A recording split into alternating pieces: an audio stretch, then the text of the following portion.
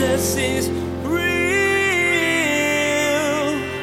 There's power in your name. We find hope when we trust in your ways. We need you. Jesus is real. Sometimes people use the idea of source criticism, where there's multiple people who wrote these 5 books that were compiled later, and they use it to disprove the Bible and say, well, Moses never wrote it. You guys believe Moses? And nowhere does it say that Moses wrote it. So whether or not Moses penned all of it or parts of it or none of it, that doesn't mean anything to inspiration.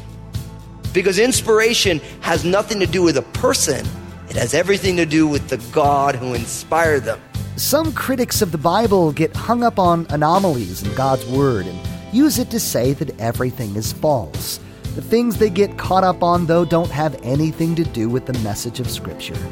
It's likely that the book of Exodus was compiled by different sources, but that doesn't mean it wasn't still inspired by God.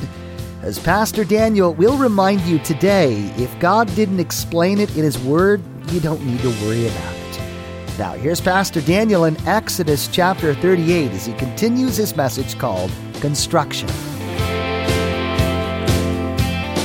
Jesus is real. Bronze mirrors, you really can't see them. They're not good mirrors, but that's what they had in those days. This was long before Revlon and all that stuff. But it's interesting that the mirrors of the women who served at the tabernacle were what was used for this bronze laver. And I think it's a beautiful picture, because I think for all of us, we need to give up a measure of our own appearance for God's cleansing. Each one of us needs to give a measure of our appearance for God's cleansing. Remember, that's what the laver was there for. The priest would cleanse their hands with water. And I believe that God wants each one of us, as we view ourselves, the way we present ourselves physically, to allow God to cleanse us. Because we all have warped views of ourselves. From a body perspective, from a beauty perspective. That Dove commercial where people met people outside, and a woman came in and she's sitting before an artist and she describes herself, and the picture is one way. And then the people who met her outside describe her another way. And it's interesting that the people who described her and the artist rendering looked much more like her, and the one that she felt about herself was not as inappropriate, and it was a much uglier version. And if you don't know what I'm talking about, just go Google, do the You're More Beautiful Than You Think by Dove. But what's fascinating is that all of us, because of our fallenness, end up viewing ourselves in a way that is not honest. All of us do. All of us. We all have brokenness in our self-image.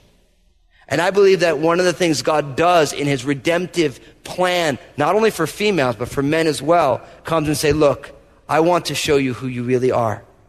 I want to cleanse your self-image. And I want to cleanse it in accordance with the way that I see you. And what's beautiful and terrifying about God's view of us is we're simultaneously more beautiful than we ever imagined. And we're also more hideous than we ever imagined. But our hideousness is not outward, it's actually inward. God's honesty says that we are more beautiful than we ever dreamed, and we're also more prone to horrible things than we ever dreamed. And they both rest simultaneously in the human heart, and that is why God came to save us. To unlock the beauty and to curb the evil that's within all of us. So I think it's a phenomenal picture here that the women offered their mirrors for the creating of the bronze laver. We don't find that anywhere else. We find it right here. It's an amazing thing.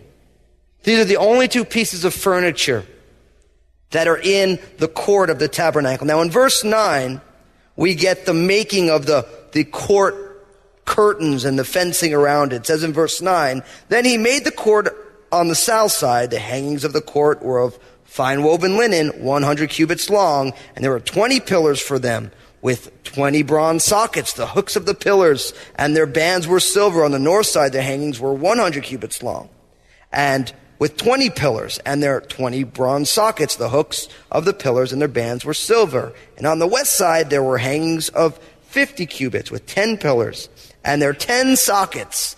The hooks of the pillars and their bands were silver. On the east side, the hangings were 50 cubits. The hangings on one side of the gate were 15 cubits long, with their 3 pillars and their 3 sockets, and the same for the other side of the court gate. On this side and that were hangings of 15 cubits, with their 3 pillars and their 3 sockets. All the hangings of the court all around were of fine woven linen. The sockets for the pillars were bronze. The hooks of the pillars and their bands were silver.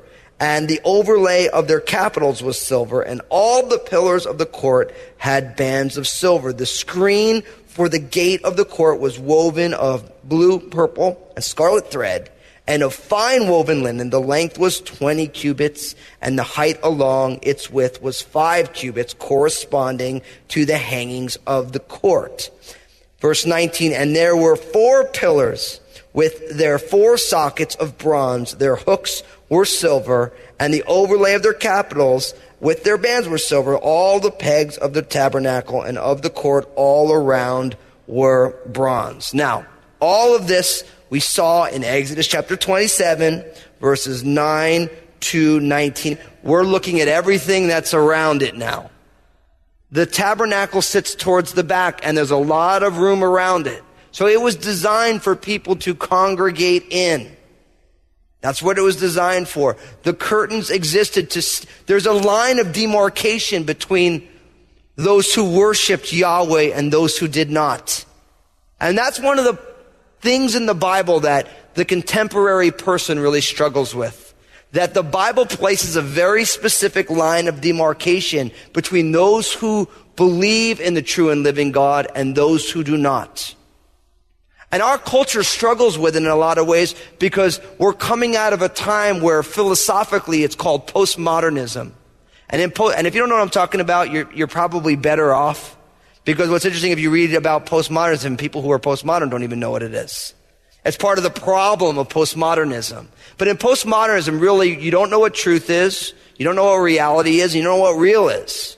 It's the nihilism of late enlightenment put into the average person. So how many times you talk to someone and you say, well, the truth is you can only go 45 on that road, and someone says, well, that's your truth.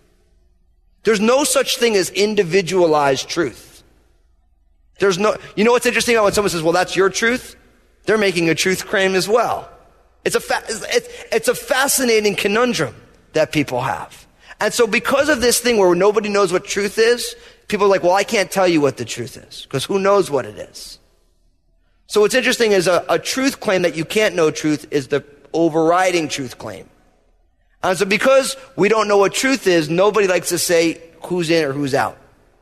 But listen, I'm here to tell you, God has absolutely no problem saying who's in and who's out. God doesn't ask us to say who's in and who's out, but God gives us a very clear understanding. This is what it means to be in or out. You are either in the fence or you're outside of it. It's that simple.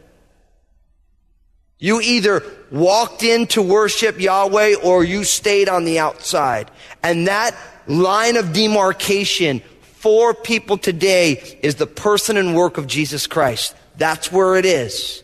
Jesus said, I'm the way, the truth, and the life. No one can come to the Father but by me. You read the teachings of Jesus, just take him at his word. He got killed for saying these things. So no, he wasn't very popular when he said these things.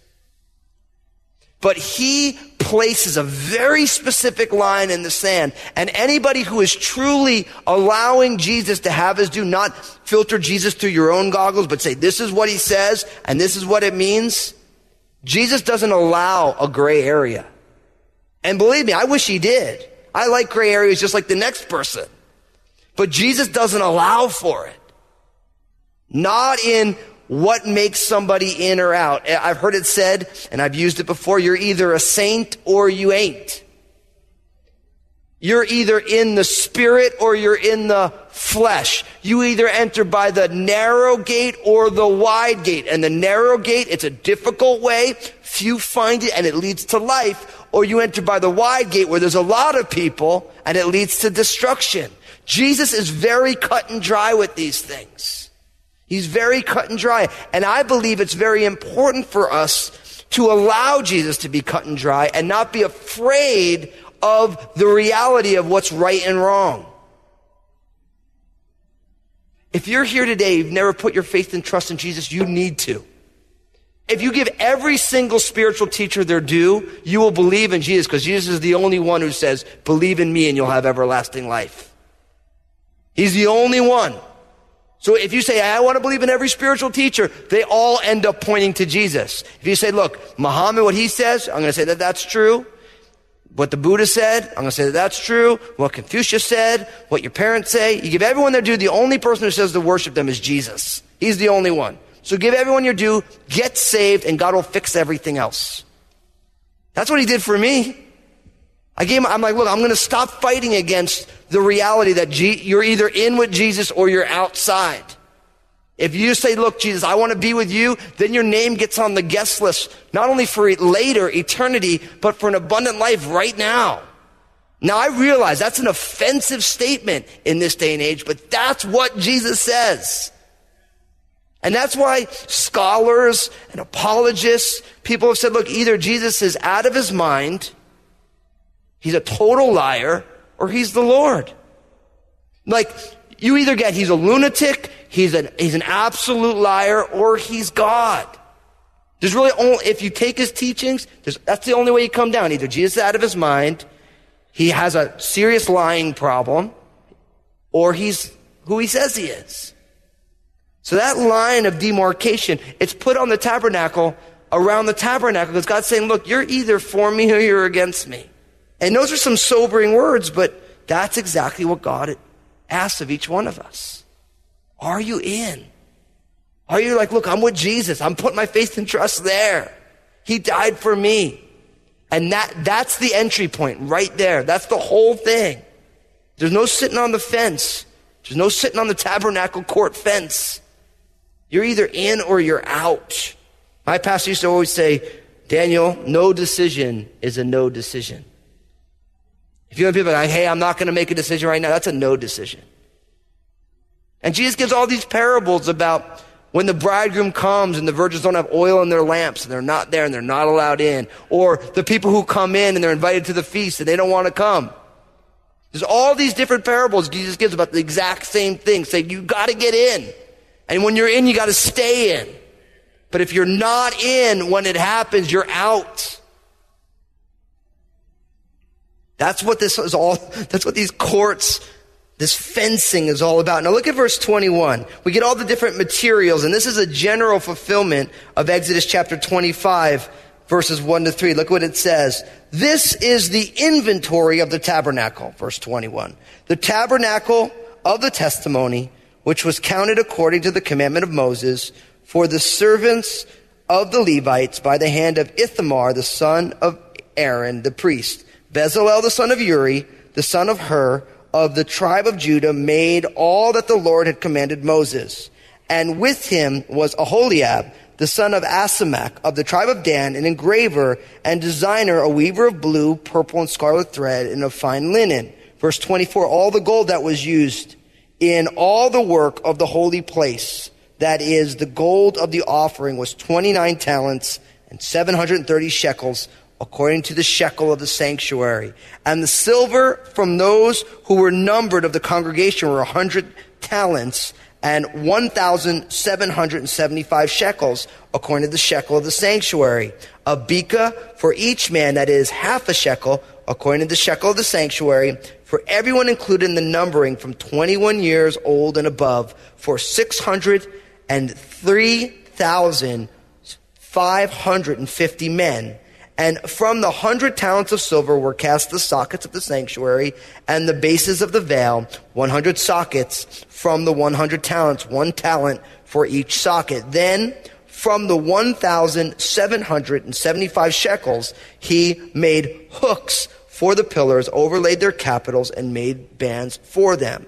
The offering of bronze was 70 talents and 2,400 shekels, and with it he made the sockets for the door of the tabernacle of meeting, the bronze altar, the bronze grating for it, and all the utensils for the altar, the sockets for the court all around, the bases for the court gate, and the pegs for the tabernacle, and all the pegs for the court all around. Now, there's a couple things in here. First, I want you to notice this. that in verse 24, it says that there's 29 talents of gold. Now, a talent equaled around 70 pounds. Okay? So if you do the math, it's a little bit more than 2,000 pounds of gold. Now, those of you who like that kind of thing, go on Google and see how much 2,000 pounds of gold is worth today. It's a lot. So every time you see that word, a talent, it's about equal to 70 pounds. It's a lot of gold, a lot of silver, and a lot of bronze. These people gave exceedingly. Now, pretty much this is the inventory. This is all the materials that were used. You get kind of a synopsis of all the different things that were used. Now, what I want you to notice there is you notice how in verse 21 and following, it reads like all of a sudden this is coming from a different place. This is the inventory. They go back over, they call it the tabernacle of the testimony. We haven't heard that before. It goes back over that it came from Moses, the service of the Levites, Bezalel and Aholiab. If you're thinking about this, you realize that this section reads like it comes from a different place. And the reason I bring this up is because if you were to go to school and they would talk to you about the Torah, the first 5 books, you'd learn about something called source criticism. And source criticism, there's a lot of scholars who believe that the first 5 books of Moses were actually compiled from a number of sources and were put together at a later date. The reason I bring this up is because this is one of the proof texts that they use for that. They say, doesn't that read like it's coming, like all of a sudden you're getting all this stuff and then all of a sudden it breaks out again. It starts explaining things to us that we already know. They give us all this inventory, which we haven't had before. And it tells us about Bezalel and Aholiab. We've already gotten these guys a number of times.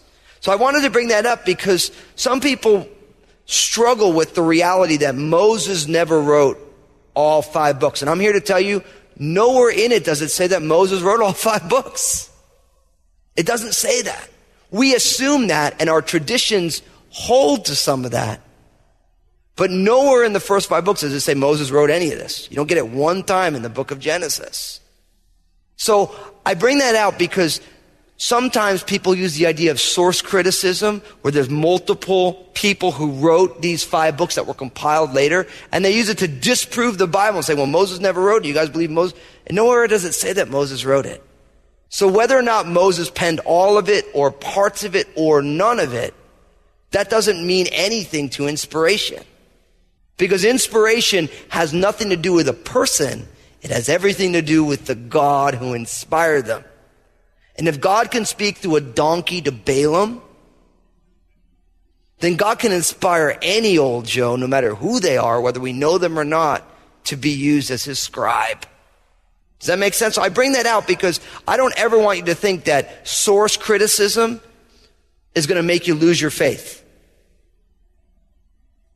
Remember, what do we always say about the Bible? When the Bible remains silent, what? We should be also.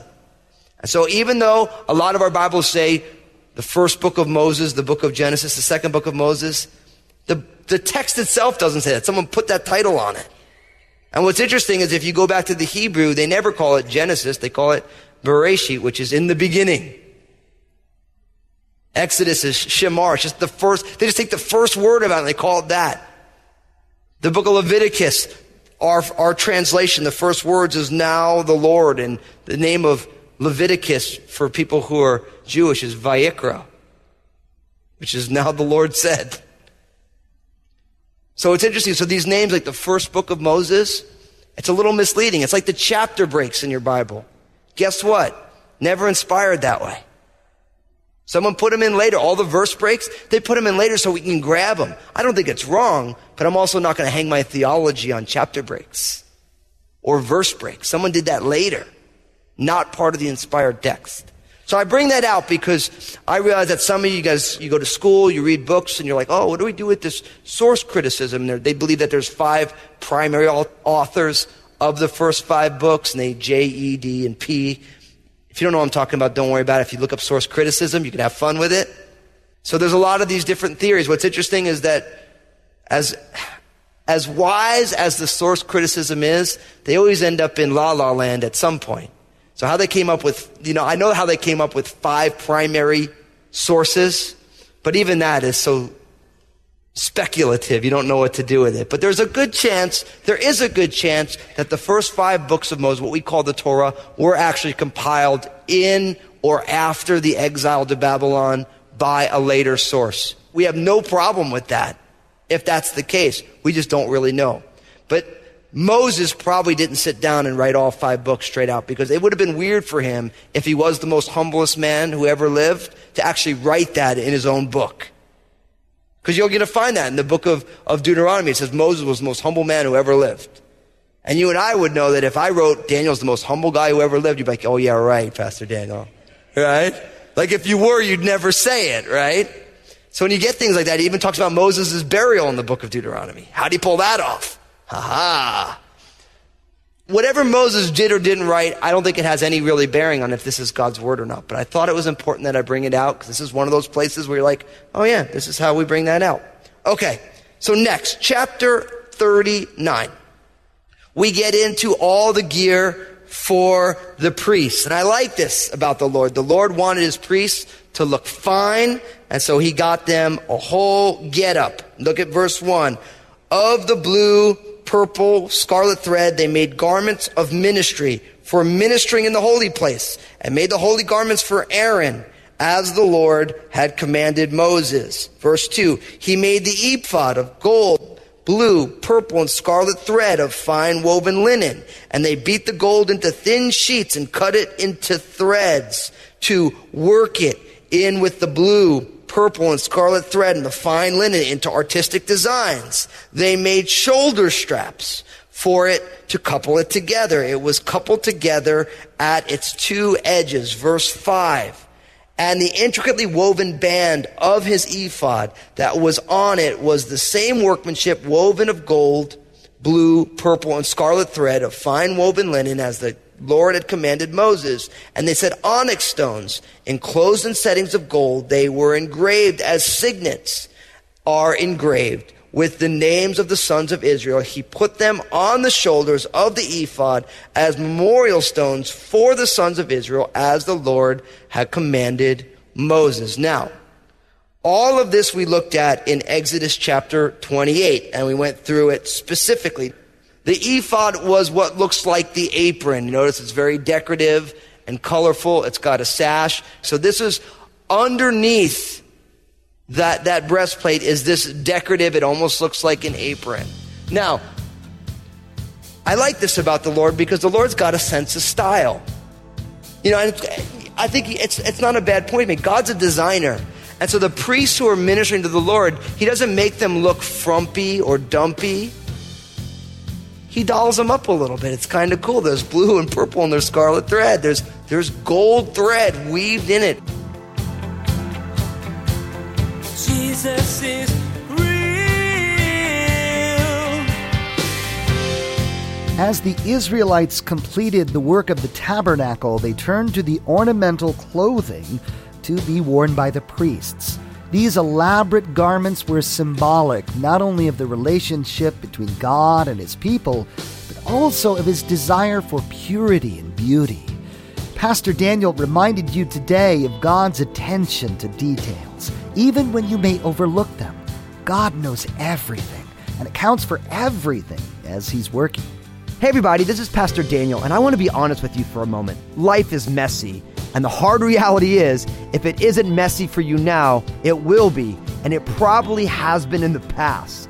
Did you know that you can still thrive in tough times? It's true, you can, but only through the power of Jesus. That's the purpose behind my book, Honestly. I want you to know how to keep living your best life in Jesus, no matter the circumstances of your life. You can find out more about it and get your own copy at JesusIsRealRadio.com. Join us again here on Jesus is Real Radio, and Pastor Daniel will tell you exactly what God thinks of you. Here's a hint. You are as precious as jewels.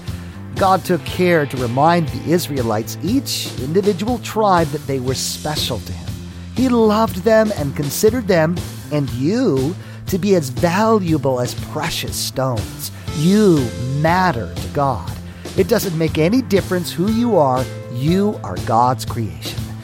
We wish we had more time today, but we will have to pick up where we left off next time as Pastor Daniel continues teaching through this series called Tabernacle. That's next time on Jesus is Real Radio.